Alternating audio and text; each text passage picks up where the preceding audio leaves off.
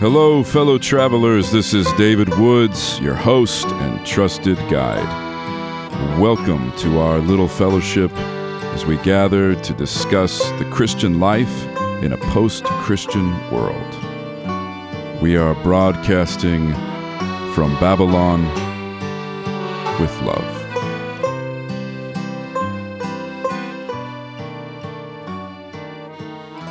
I am thrilled to be joined once again by, I want to just say it, it's the resident Anglican priest of the pod, the good and right Reverend Mr. Hayden Butler. Hayden, welcome back to the podcast. Wow, that's an honor. That's an honor on all those levels. We have an official Anglican priest of the pod. Happy to be here. You are the man himself. Yeah. Hayden, for this conversation, we want to kind of extend the conversation we had some time ago about the Christian sense of time. Mm-hmm. And we're doing that in part because of where we find ourselves, even when we're recording this, which is coming up very soon on Holy Week. Right. And thinking about Christian sense of time and culture, I got a lot of really good and encouraging feedback from that podcast. Good. Now, I think in part because everyone felt really guilty by everything you said, because they knew it was true, right? Like people were quoting me, like the line where you said, like, we don't have time not to pray, right? Like things that we know in our core, like as Christians, like of course our lives should be oriented, our time should be oriented around the Lord, around prayer, and around divine interruption as the course of how we go through a day, right? Like just some of those things that you had said really hit home with people. When we move to moments of the year in which the church calendar is alive for every Christian on some level, right? Easter, right? Even if we're just Christmas, Easter Christians. It's the day. Hey, that's one of the two, right? And so thinking about Holy Week, I mean, Holy Week is sort of the high point of the church calendar in this way. And yet even still, as an Anglican priest, you think about, reflect. I would say you're busier on Holy Week than I would normally be. Yeah. Right? Very much so. Quite a bit. So even if, for example, we have a Good Friday service, even if we have the normal, obviously we're going to have the Easter morning service.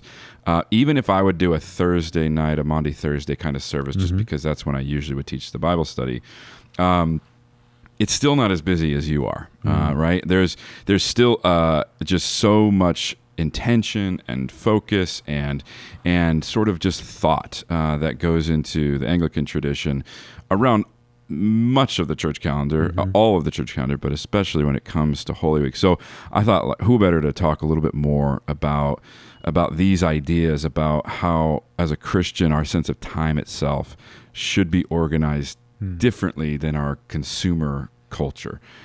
So I know it resonates with people, but when they think of Holy Week, they probably think of, kind of like I said, well, that's the thing we all do, right? I mean, that's the thing. I mean, even many Catholics who are not like very interested in going to Mass that I know are happy to get the ashes. Right. They're happy to, give up chocolate or something. And, it's almost like fun to participate, right? Part of the thing about a holiday is it's a community, potentially a community shared experience, and kind of reminds you of things. And so even people who are not maybe very religious in their observance of their faith, is still Holy Week, and this time of the year, surely they're going to be cued into that. But how would you get us to focus a little more, maybe deeply, on how we would approach, or how you approach Holy Week? No, it's great. It's what you're right to say. I think that it's one of those weeks where people kind of get it. Right. I think Lent is a little bit like that too. Even folks who only have a kind of cursory interaction with the traditions of the church and the history of the church. When you say Lent, it's like, that season where, you give something up, and the ashes and sometimes Mardi Gras and those kind of things. And, and there's a cultural imprint that Lent and its crescendo and Holy Week, I think, makes on the culture that I'm not sure any other season or holiday of the Christian year makes. I'm encouraged by that because I think it bears witness to the kind of objective weight and gravity of the week. So I think, we as we enter into it, there's a couple of things I think help us to understand its importance in the life of a Christian. One is it's all oriented around Easter. Easter is the day. That's the highest Christian holiday, full stop. The reason for that is because the resurrection of Jesus is what the entire Christian faith hinges on. St. Paul himself says that, right? He says, if Jesus is not raised, then the dead cannot be raised. And if the dead are not raised, then we are without hope. And in fact, we've given ourselves to something and are wasting our lives away in the pursuit of it. And to be pitied. And we're most to be pitied of all people. We have believed a disastrous lie. But if Jesus is raised, then the dead are raised. And if that is true, everything changes. And if it is not true, nothing changes. And so Easter is that day. It's the day when that is the anchor point of the whole Christian faith. And so you can look at the whole Christian calendar as really responding to or elaborating on that. Christians from the earliest times, that was the holiday, and all the other holidays really took their lead from their relationship, their orientation to the day of resurrection, the day of Easter. Christmas itself. Right. Christmas became important because it was, for a Savior to come and die and rise again. Now that we know he's got to be born, right? Yeah, he's got to be born. Now that we know we have a resurrected Lord, right? What happened when he was born? Exactly. let's back up. Every right. detail of the life of this Savior becomes critically important and sacred. And so it makes holy all the days of note in the life of that person, of the God-man. So we just, on Thursday, actually, we just celebrated the feast of the solemnity of the Annunciation. And so even the moment when the incarnation comes into being, when the moment when Jesus is conceived, right? The moment the Holy Spirit moves in the Virgin Mary, conceives Christ within her, like that's like let's throw a party, because that's a great thing. Let's have a festival, because why not? I mean, because his life, the life of the one who would redeem us, begins on that day. It's so interesting that you say that. I mean, it's so obvious as soon as you say it, but especially in the West with the conventionality, even if we've moved away from it to the generic BCE, CE thing, sure. The fact that the resurrection really is the point at which everything forward and everything backward in all of time then gets reoriented. That's right. Right? That the calendar itself, everything, including, as you say, not only the birth and the conception of Christ, becomes the pivot or the way of thinking backward about time, right? That time gets elaborated in reverse from the birth of the one that Easter showed us was Lord, right? Right. Easter has to be, in some ways, the first moment for us to know to do that. But the fact that the world, in that sense, responded and organized both the past and the future around the resurrection. Even in the life of those who were closest to Jesus, right? Because before the resurrected Lord comes to them, all the pieces that he had carefully laid in place as they walked with him, they still remain pieces in place. But as soon as the resurrected Lord comes and is manifested to them, everything clicks, right? We just read this morning the account of the disciples walking to Emmaus, and it's like, well, there's all the scriptures and the prophets and Moses and all the things Jesus taught and said, and then all of a sudden the resurrected Lord sidles up alongside you on the road and says, "Let me show you how all these things fit together." And it's like boom, boom, boom, boom, boom. The whole picture comes into play. And he's reminding them, like you said, right? So many of those scriptures are about the disciples did not yet understand, right? They would not understand until. Right. So I love that you're even giving us their lives as sort of the small microcosm of how the resurrection elaborates backward how to understand your own life. That's right. That's right. Their own experiences don't make sense until they are made in the light of Christ, in the light of him breaking bread at the town of Emmaus, at their home, and then all of a sudden, their hearts are strangely warmed. Yeah, and everything it's like, did our hearts not like jump within us, when he spoke and broke the bread? Yeah, and that's so interesting, though, that past and future, even in someone's understanding of themselves and their own experiences. So then, okay, it is so important. As you said, there's still lots of cultural sort of residue, right? We could say Christ haunting with Miss Flannery. He's definitely haunting. I mean, it's definitely still around. And you also said, and we'll take it when someone's sort of like excited about things that maybe they don't even attend church regularly, but they kind of like, oh yeah, that's a thing we do. And we have sort of maybe some conventions and family things that we kind of associate with it. But how do we go from maybe seeing it as just another iteration of a day of remembrance, right? Like, the Christian calendar is going to come around. It's going to the same way next year, and the same way next year.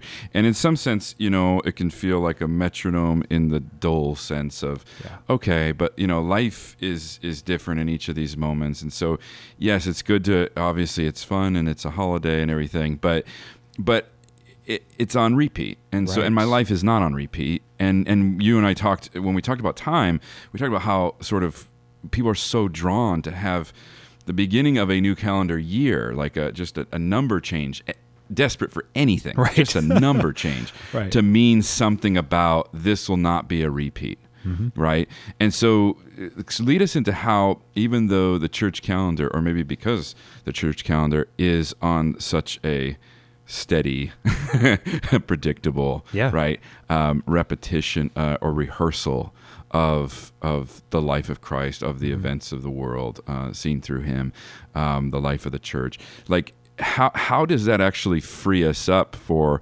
possibility, rather than sort of maybe the low church version, the world that I come from, the world you grew up in, would say, it's a little too sort of set. Right, sometimes. And we want a little room to not have sort of the calendar on its metronome just sort of dictate where all our thoughts should continually go on certain days or whatever.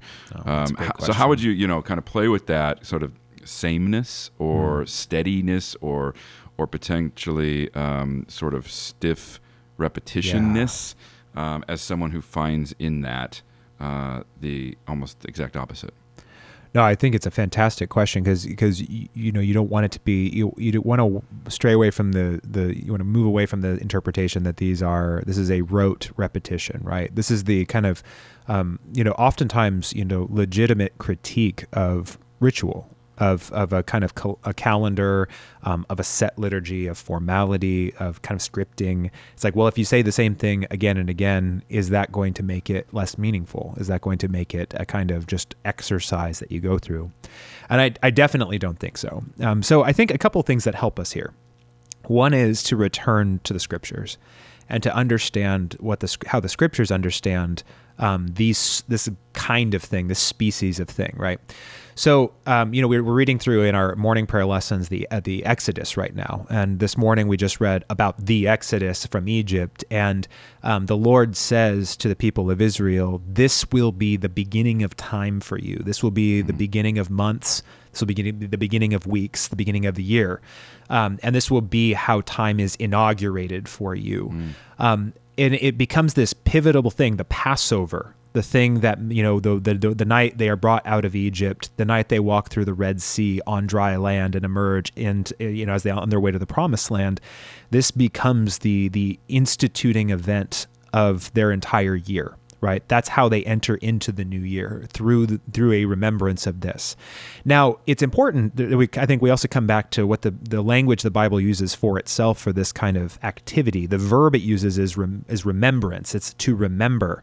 But for us, we have to kind of course correct, because as modern people, we think by remembering, I'm going to access a memory, which is a kind of picture or artifact of an event, and I'm going to kind of play it before my mind's little sort of screen projector here, and then I'm going to remember it. That's what it means. Oh, that's nice. a much more very watered down version of what the Bible means by remembrance. Okay. The verb that the New Testament uses is that anamnesis, right? That I'm going to. It basically makes present again the thing, and so it became a kind of common proverb in sort of Jewish culture, right? That he is no Israelite who has not set foot on the Red Sea, on the floor of the Red Sea.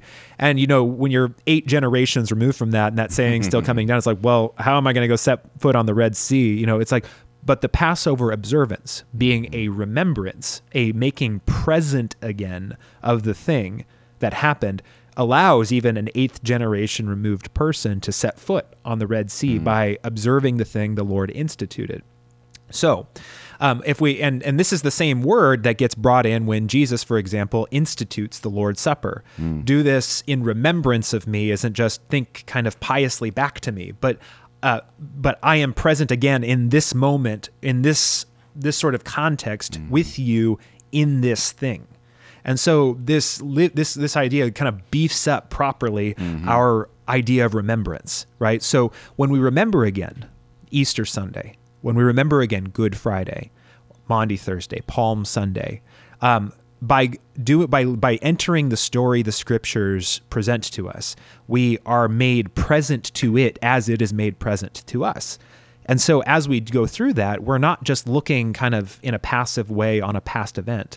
We're actively entering into and being obligated by and drawn into and sort of made open and vulnerable to the thing that is now made present to us. And so we are walking with Jesus into the city, waving palm branches, and we're standing at the foot of the cross. Well, and isn't that what it means to read the Bible, right? Right, the Bible exactly. is not a continually added to document for freshness and newness, and Right. I've never heard of that beforeness, right? Like every That's right. year, our church, many people in our church do the, read the Bible in a year app or Yeah. whatever guided reading Yeah. thing. And I don't get to be like, oh, I heard of the Gospel of John before. Like, I remember Heard this when I it, was- you know? Like, it is interesting that, like, as a pastor, I'm always like, you got to read your scripture. And yet, right, as you said, sort of the very sort of thin and maybe very cynical person in the moment of sort of pushing back against that would be like, I've read the Bible before, right? Right. Like, I don't need to keep rereading the Bible. Right, And I'm I've like, oh, done no. this. But in that is life, right? Finding Christ in the Word, like that's the life that forms your soul. And of course you've read it before, but there's always going to be more to see, and you go deeper in, right? It's like you've been introduced to it, right? And so in the 8th generation says, now you have 8 generations who have been living in that place together as an elaborating community, right? Or a Right. church that is experiencing difficult, maybe the pandemic together, but in passages that maybe before we even thought a pandemic would ever happen, we experienced differently, and it's like, just adding to Wow, I look at things differently now. possibilities, Yeah. right? But with the same scripture passages, with the same readings, with the same texts, with the same. So as the sort of radical Protestant in the room, in the sense of like Bible, Yep. right? The very idea is that you could as easily dismiss that as a rote rehearsal of things That's we right. already have heard before. Yeah. And so pushing back against that is helpful, because I already see the ways in which high or low Christians feel sort of course, you're going to be in the Word. You're going to need to go after the Scripture, and the course it's going to be inexhaustible, right? That's right. So then Yeah. this kind of revivifying, as you say, not just sort of recalling, Right. but this revivifying of the events of the life of Christ, and if we're returning to sort of the Holy Week remembrance, Yeah. to resist that on some level might strangely presume that you get the bottom of all of that meaning, as though there is a floor or a ceiling to the life of God, right? Right. And obviously, for the thymballs that are being poured into, right? We are not the measure of the floor or ceiling, right, of the life of God. No. So I can see how that sort of, it would almost be, you would get excited each new year to return to the familiar places in the life of Christ and in the Scriptures, because you would realize a year things have happened, and there's a pretty good chance I will see differently and more and other than I may have seen up to last year. That's right. That the 9th generation may experience this even more, deeply, because we have 9 generations of experiencing this. Okay, I could get excited about that. I could get down with that. If we talk about Holy Week itself, why? I mean, resurrection. I mean, of course, it's everything, as you say. 1 Corinthians 15. Without this, Christianity shouldn't exist. If it does, it's embarrassing, and what a waste, and how sad that so many of us, especially in the first century, are going to die for it. Right? Yeah, that's right. I mean, it has consequences beyond being just embarrassed. It's like it's a deeper form of embarrassment, right? A wasted life. So, of course, the resurrection is the fulcrum, but why the focus on the lead up to that moment? Why does it culminate there instead of maybe just begin there, right? Why not kind of not rush to it, but why not put a little more, give a little more days to the resurrection and a little less to like this sort of slowed down approach? Like why do, let's say, the gospel writers, especially I'm thinking of John, because as a church, that's where we have been on Sunday mornings, chapter after chapter after chapter after chapter, and John being the final apostle to write his gospel, seeing sort of maybe decades of the life of the church. Spends so much time there. So much time, and also seeing maybe what people weren't doing well in their lives for decades as the Christian church had formed, and having this vantage point of where ought I place the emphasis of things when I add this fourth gospel, which is not just a rehearsal of what Matthew and Mark and Luke have said, right? And so what an astonishing thing that he himself is the one that slows down sort of that approach to the cross in a way that is impossible to ignore. You forget that, like, when you read something in John 13, like you're basically like a week, into like a week out from resurrection. That time slows down so dramatically, even in John's gospel. So why that emphasis? Why would that maybe be something that the apostle himself saw as a fundamental slowing down into preparation for?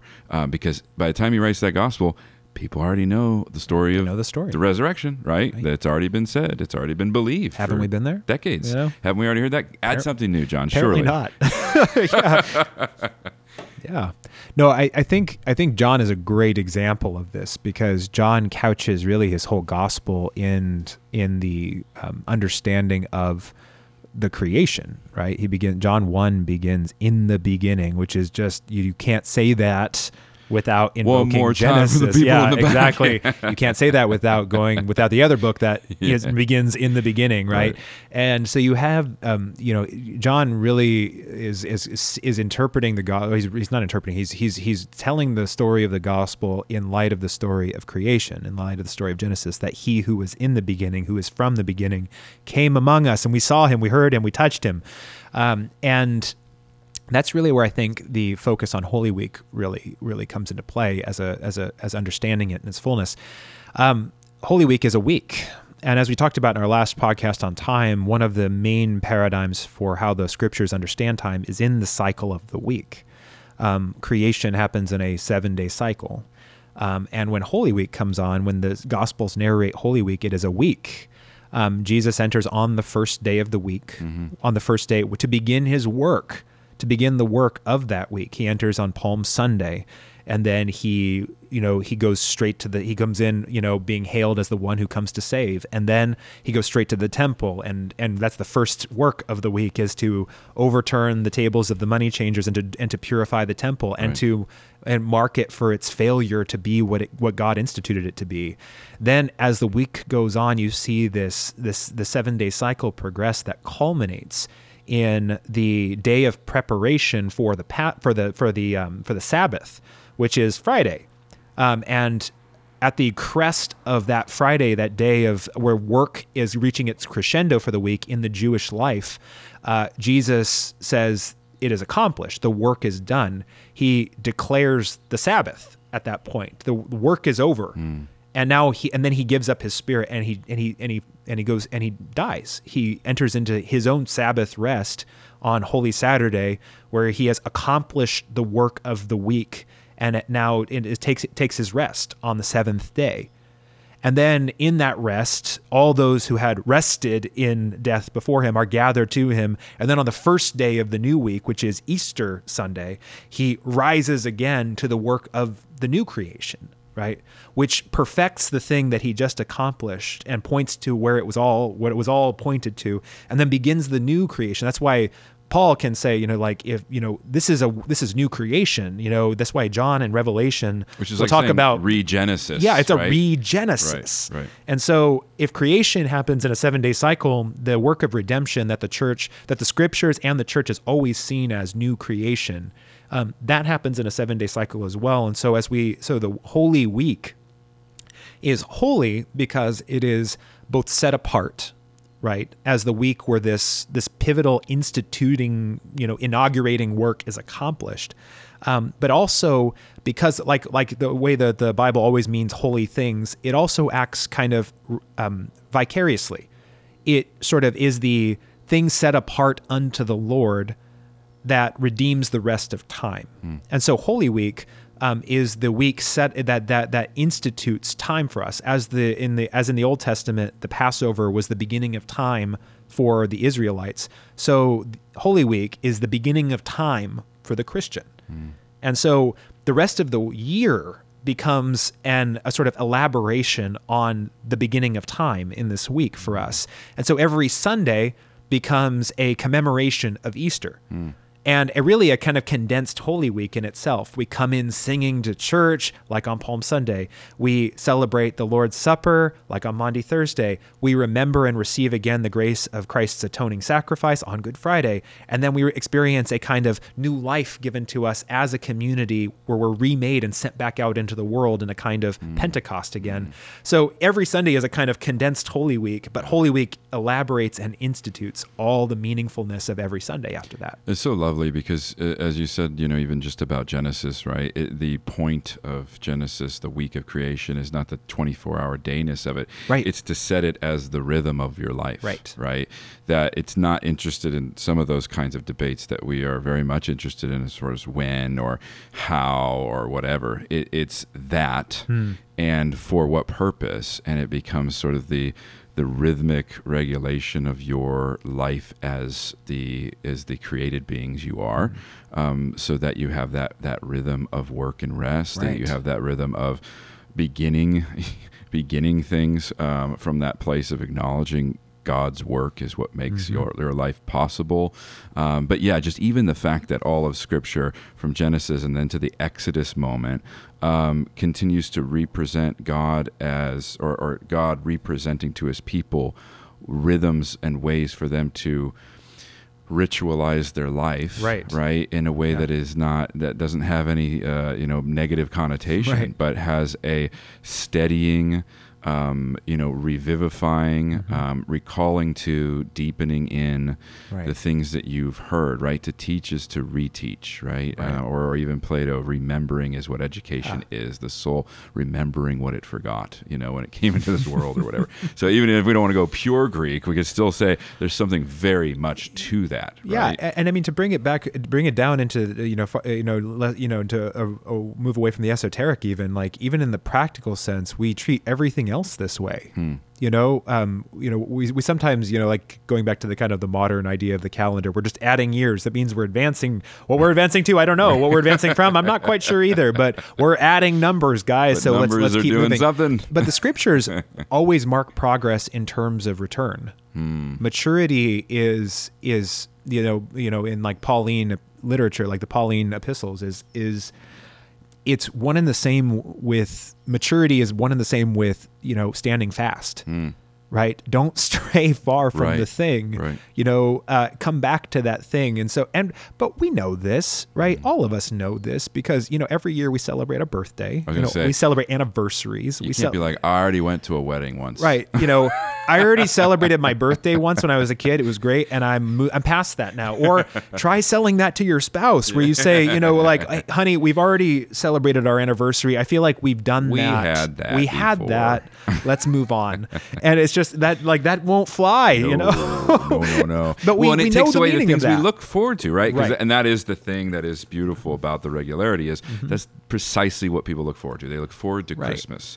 They look forward to the birthday. They look forward to remembering. They look forward to having this thing that carves time out differently than what time is normally shaped by, which, as we talked about before, is the sort of helter-skelter, pell-mell craziness of the consumer calendar, of the productivity calendar, of the I need to be promoted to justify my meaningfulness and as a person calendar, right? So that we long for the holiday returns, right? We really do. I mean, it's in our culture, even though there's only some left, they are still desperately longed for, right? You could feel it, especially last year, the ache for people to get to Christmas in the middle of the pandemic was overwhelming. Yeah. Like I remember hearing, it come from just, my students it was just like, I can't wait for Christmas. I don't care about the whole joke about Christmas music starting too soon. There's no too soon. I need it. Yeah. It's not just, I'm looking forward to it. It's like, I need it. Right? Sharp hunger. There was. For Christmas, for something to look forward to, for something to hold on to, anticipate, prepare for, share. It does all of that work, even just generically, culturally in those spaces, because that hunger for a meaningfulness I do not have to continue to invent, right, is being offered to us, and that this is Christ, the Lord of time. And that to remember in this way is just an invitation to meaningfulness I do not have to invent. That's right. And as you get older, you can feel it's even more exhausting to think of like, oh my gosh, like it can't depend on me to make this meaningful, to make this profound, to make the next year. Like, I think people start to tap out of that a little bit and say, what are we doing? Yeah.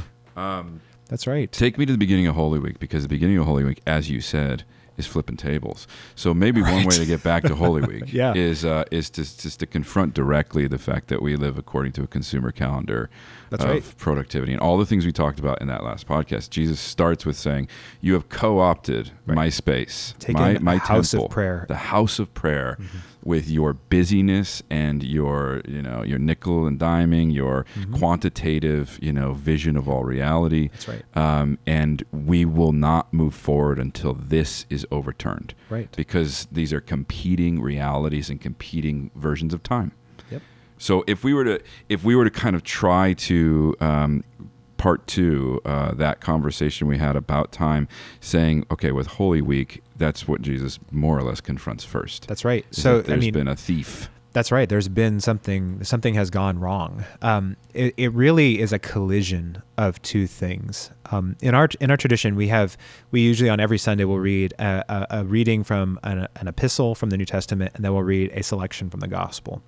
Palm Sunday is a little bit unique for us in that we read two Gospel lessons on that day. The first one is the recounting of the triumphal entry of people waving palm branches, and we do that as a congregation. We like sort of take up palm branches, and we like do a kind of like walk around our church and then walk into church together and sit down together as the beginning of our service. And it's the Hosanna, well, blessed is he who comes in the name of the Lord. It's a great cry of welcome, and is like, come and save us now. That's what we're crying out when we're doing that. This is the one who will come save us. And we think we know what we mean by that. We think, and in the scriptures, in the Gospels, what the people waving palm branches thought they meant was, Jesus is here to kick out the Romans, to kick out all the corrupt leaders that we've had to suffer under, and to finally, set things in order here and get the thing back to what, to fix the problems. And the first thing he does is he walks straight to the temple and he purges it, purifies it. Now, there's something for us in that. Holy Week begins with a collision of what we think we mean when we say, Jesus, help me, and what Jesus knows needs to happen to come and help us. And so what we think is, hey, I got this ache over here on my pinky finger. I'd really like it if you'd fix that for me. And he's like, hey, you actually have a defect in the middle of your heart that if left uncorrected will kill every part of you. And I'm going to go there right now. You're like, whoa, like that's a different thing. The second gospel lesson that we read on Palm Sunday is the Passion narrative. And we break it up in such a way where the congregation participates in reading it, and they participate in reading all the parts you don't want to read, crucify him. Saying, crucify him. So what it does is it condenses for us how quickly we'll turn on him. Wow. And it highlights for us how quickly, when we're not given the version of salvation we call out for, we'll say, next guy, please. And we'll say, get rid of this one, get rid of this guy. We'll turn our back and betray and crucify the Messiah in the same morning. And so it's a reminder that that's what we do. That's our doorway into the week. Right. You start there. And that's the thing. Palm Sunday is so ironically sort of misused or misunderstood so often. It is exactly that. It is the the frailty of our visions of Right. hope, right? Like in this context, I mean, not to be, can we be too on the nose? I don't even know if it's possible anymore. But like the hope is return to life before the pandemic, Yeah. right? Reopen everything, do all the things, get this mask off my face. Let's go back to schools. Let's do all the things, right? Right. And that is like, that's our Jesus come save us, right? Yep. And yet the work that he's been up to and continues to seem to be up to is first and foremost to purge the church. Right. Right. And, you know, we have to be able to acknowledge that there happens in the Christian heart the same thing, that immediate sort of flip to help us. And what we mean by that is change the world around me, Right. so that I live at more ease in it. Yeah. And Jesus is refusing to be directed that way, giving us all sorts of signs, donkeys instead of horses, war horses, right? Right. To say we might have a very different vision of what helping you means, as you said. Right. In this moment, the idea that, you know, so many Christians have been like, you know, what we really need is Jesus to change the country, change the pandemic, change the country, change the politics, change the division, change all the things Right. that are sort of blatantly awkward or uncomfortable, or in which my team is losing or whatever. And first and foremost, he has to purge the church. Right. He has to cleanse the Christian world. That's right. Well, I mean, it gets even more sort of incisive. Go for it. Because, in the church world that I occupy is you have this kind of sort of phenomenon that's come about in the last season called the rad trad, which is the radical traditionalist. Yeah, that's and it's like the church is not church enough, right? And it's purporting to do that thing. Yeah. But I mean, the salvation that Jesus shows us he comes to bring on Palm Sunday makes clear that no matter who you are on whatever side of whatever issue in whatever institution, he's going to start with you. And he's not going to start in the parts of you that you've boxed off as the things you need to work on. He's going to move past even that to the spot where you are most afraid that he is going to go. And that's the thing where Holy Week begins. Palm Sunday strips us of our delusions of grandeur, to borrow a great phrase from Star Wars. Amen. It strips us of the thought that we only need some polish, right? We've gotten a little rusty over the last year. Time to just kind of, work out some of the kinks. It's like, we need to recall some of the nice things that Jesus did. Yeah, exactly. He's like, I'm going to come and remake you. Right. And that might mean a very different kind of thing. That might mean life looks very different on the other side of it. And what it does is it exposes us in a kind of vulnerability to a real healing treatment. But like any of us has experienced, I think, at the doctor's office, or in my case, like what I experience most at, like when I'm at the dentist, you're sitting there, you're like, I have an idea of like what this is going to feel like. And then you're like, oh boy. Oh, I remember and I remember getting like a COVID test, for example. And like, I think like, sure, swab in the nose, no problem. I can imagine that very clearly. Then I'm like, oh wow, that's really going up in my nose. Oh wow, that's really, oh wow. I didn't even, it's like, I think it's coming out my ear now. And it's like that kind of feeling where all of a sudden you're gripping the armrests of the chair and you're like, wow, that was way more than I thought it was going to be. That's a little bit like what real salvation feels like. Yeah. I love that.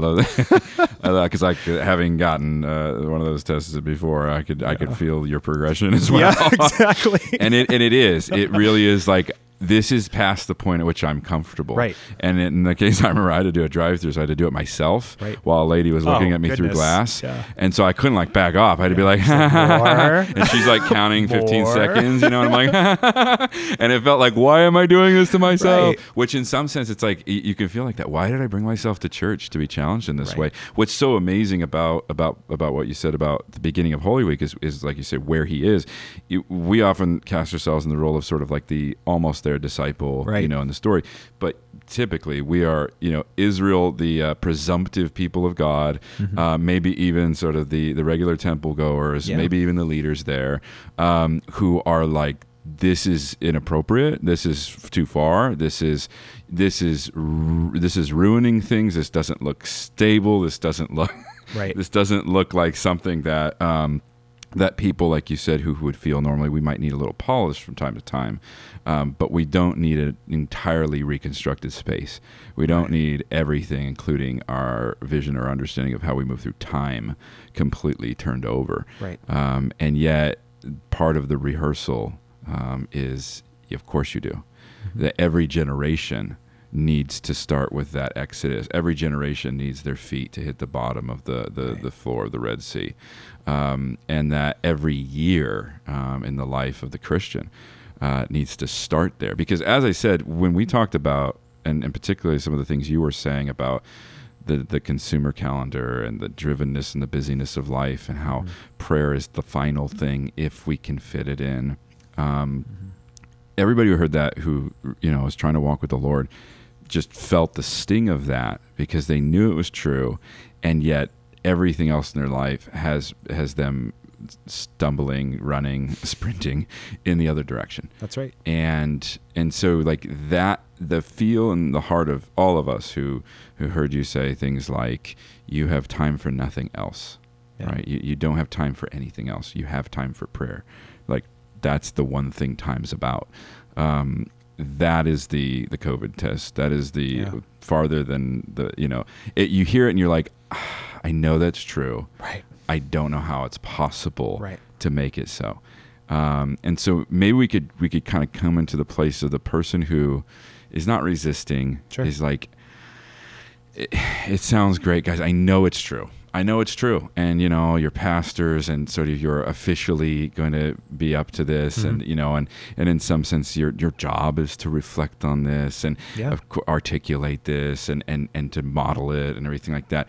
But for most of us, right, like it's not part of our regularly scheduled reflection to think about time, or to like that. This feels still a little out of reach for the chaos that the actual life I have has been, right? So if we were to meet that person, which is probably all of our people, that's right, and important to note also us, even though I know it can sound like the people who are talking confidently about something, etc. Absolutely. We are as prone to be the leaders in the temple who are just moving things along, right? Yeah.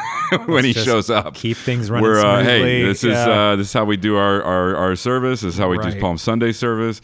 I can remember being in London on Palm Sunday at St. Paul's Cathedral. The most, just wonderful place. I remember the procession. I remember the animals. I mean, they had the donkey. They had everything, right? And they had visitors. it was like, a huge moment. But I also remember it as one of the most frustrating experiences of church I've ever had in my life. Yeah. Because I'm in this like audience of thousands watching this pageant of just spectacle of just beautiful and music and everything that I'd be like, and I was like, this is beautiful. It was genuinely beautiful. And then I remember whoever the presiding speaker was or the rector was, who stood up to speak, gave a 5-minute non-homily that did not name the salvation offered in Christ, that was not about Jesus saving us. It's like you had all these people, and I just slowly it started to just destroy me that nobody gathered there, even if they were just there as a tourist because of the spectacleness of you got to visit St. Paul's on Palm Sunday. It's a thing. I remember leaving that courtyard, and I was with Jess and Jen Carlucci, two of my best friends, and I was being like, everything in me wanted to run up and take the microphone and just read shout the gospel. Just read the because gospel. It was like everything was set up and nothing happened. Yeah. And I feel like there's something in that. I wasn't a pastor at the time. I was being called in that direction. I don't know. I was youthful and probably very zealous in certain ways, but I'm as likely to be in that person's position now.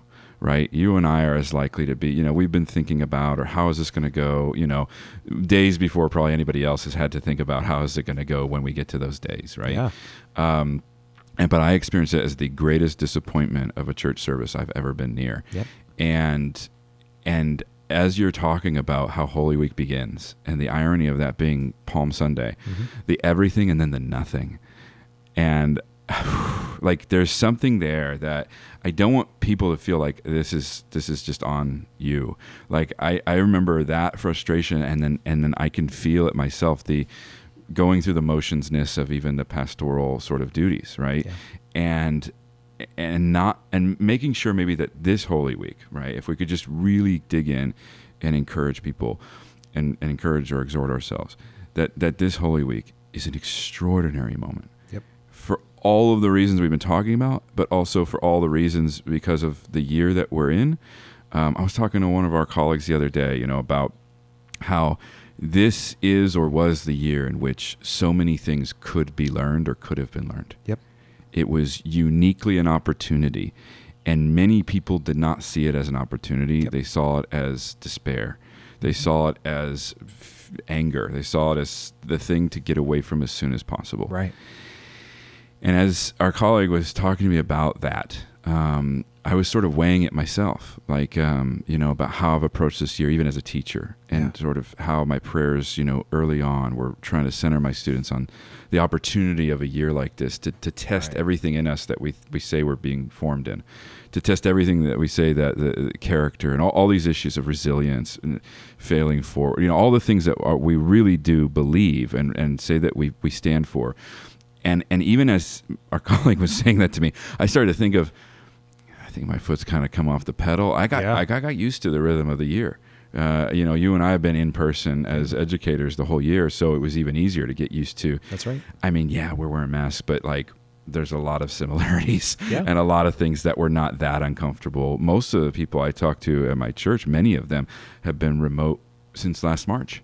Their lives fundamentally have stayed changed in a way that I started to think, as our colleague was talking to me about that opportunity that is maybe leaving us, I started to wonder if I've less and less seized it or felt myself in the center of it in the way that our colleague was describing. So if we were to view this Holy Week as a tremendous opportunity, a year of incredible loss, a year in which death and our fragility, in which our animosities of one another, our divisions in our church, right? All the things that we would actually need saved from have come blindingly to the forefront of every level of society. Yeah. To see Holy Week as something that can't be nothing. That's right. It can't be the everything that becomes the nothing. It's not, I don't know. We don't get more donkeys, right? We don't get bigger branches, right? What could we do to maybe prepare? This is probably going to go up on Palm Sunday. This is probably going to go up right in time, to be sort of catch people right in the midst of something. How might you encourage us to dig in, considering a year of tremendous opportunity to see the redemption and the resurrection of a God without whom life is not life? Yep. So we're on a journey. We begin on Palm Sunday with all the things we've said of it. Our destination is Easter Sunday. And Easter always comes as a gift. No matter how good or poorly we observe Holy Week and Lent and the rest of the year, Easter is not a reward. It's a gift. So it's coming. It will be there for us as a concrete, as an objective gift of grace. So how do we make the journey from Palm Sunday to Easter Sunday? The week sort of is narrated in two halves, and then I'll get into practical things. In the narrative, the story, we move from Palm Sunday into the first, into Holy Monday and Holy Tuesday, which really are where traditionally the other gospel accounts are read. You read between Sunday, Monday, and Tuesday. It'd be good to go and remind yourself what happened. Those days and read Matthew, Mark, and Luke's accounts of the triumphal entry, the Passion, and the crucifixion. That's a great way to start the week. Wednesday is where things start to change. narratively. Wednesday is the day that begins Lent. It's Ash Wednesday, where we all get reminded we're going to die and to set our affairs in order for that. It leads up to this Holy Wednesday, which is sometimes called Spy Wednesday. And the gospel that's historically read on that day is the story of Mary anointing Jesus's feet with the perfume, and Judas Iscariot giving her a hard time for it. And this sort of resumes that theme from Palm Sunday and reminds us of this dichotomy, right? That, we want to be the disciple that welcomes Jesus as he comes to meet us. And we also know that we're the ones that'll turn on him. And Wednesday brings us back to that as a way of getting entering into the second half of the week. We are called to be Mary, who anoints the Lord and sees really what he's going to do in a way that no one else sees. And so he enshrines her in all four gospels because of it. It says, no matter where the gospel is preached, this will be remembered because of it. She has an everlasting memory because she sees what he's doing when even his 12 don't. Then you have Judas, who pretends to be a disciple and is already poised to betray the master. And so we go into the Triduum, the 3 days of the rest of Holy Week with that in our minds, that in our hearts. And it's really a kind of summation of everything we are called to learn in Lent, right? This is what it comes down to. And then from there, our job in Holy Week is mainly to watch Jesus. And so on Maundy Thursday, we are reminded again of the giving of the Lord's Supper, the institution of communion. And Jesus gives us the great command, which is what Maundy really means, the command Thursday, where he says, love one another. As I have loved you, so you ought to love one another. By this, the world will know you are my disciples if you have love for one another. And we have no idea what he means by that, because he calls us to love as he loves us. And then Good Friday comes and he shows us what that means. And he dies for the life of the world. And so that's how Holy Week crescendos, is really on Good Friday. And then we enter into the rest of Holy Saturday, where we really should try to do nothing. Because we have to kind of sit with Good Friday, and our temptation will be get busy, pack Easter baskets, do the thing, like get ready for Sunday, like try to anticipate Sunday as much as possible. But really it'd be good just to kind of sit in the kind of sorrow of having crucified the Son of God on Good Friday. That's the story. So in terms of practicalities, I already said the first 3 days of the week, Sunday, Monday, Tuesday, go read Matthew, Mark, and Luke's account of the Passion of Jesus, the crucifixion of Jesus. That'd be a great way to enter into the story. Thursday, Friday, and Sunday, try to be with, try and be as much as you can, be present with your church. Whatever they're doing, and if they're not doing something during that time, I would say, think about them, pray for them, be with your people in the Spirit, because that's a real thing. But partake in the fellowship. The goal of the Triduum is to be together. It draws us together as a people again when we are most inclined to be scattered, and it will feel really tempting to want to run away from all of this. So to get really granular, what I recommend to my people is, in light of this year, I think going into the first half of Holy Week, we have to remember that all of us have said and done things this year that we're ashamed of. The crisis, the health crisis, the political crisis, all of it has been more than enough opportunity, I think, to have tempted effectively every person listening to this to say or do or think something that they're ashamed of. And I guess I would hope that whoever's listening to this and who's listening to my voice to hear me when I say, the Lord loves you. And the whole point of this week, if nothing else gets done, but that you find that place that was opened up in pain this last year, and something filled it that fills you with shame. That's where Jesus wants to come and heal you. And so if you will say to him, "This is what I have done. Please come and save me there," you'll have kept Holy Week beautifully. And then when Easter comes as a gift, as it always does, for no matter who you are, we'll be renewed again, having met the Lord in the place where we most need salvation, and we'll receive the grace of resurrection, of regenesis, and be made anew, starting there. And then as it proceeds to everything else. Yeah, if you want a first day of the rest of your life, of the rest of the year, that's the day. This is the beginning of time for us. This is the beginning of time. Would you close our conversation in a prayer? I sure will. Let us pray together. Jesus, save us. Make us beautiful on the inside. Then make everything else conform to the beauty that you make within us. Help us as we need to be helped, not as we think we need to be helped. Help us to love you, not as we think you are, but as you know yourself to be. Help us so to walk the path of the cross in your footsteps, that finally at the end of all things, we arrive at the kingdom you opened up to us.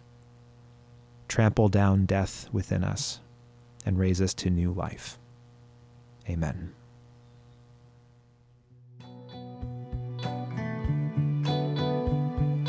That's our time, my friends. If you would like to support the podcast, please do subscribe and rate us on iTunes. And if you would like even more content and to become a patron of the podcast, head on over to FromBabylonWithLove.com, click on newsletter, and sign up there. Until then, many thanks to producer Zach Leach for all the twists and turns, and to Lonesome and Muddy, the only house band that'll survive the apocalypse.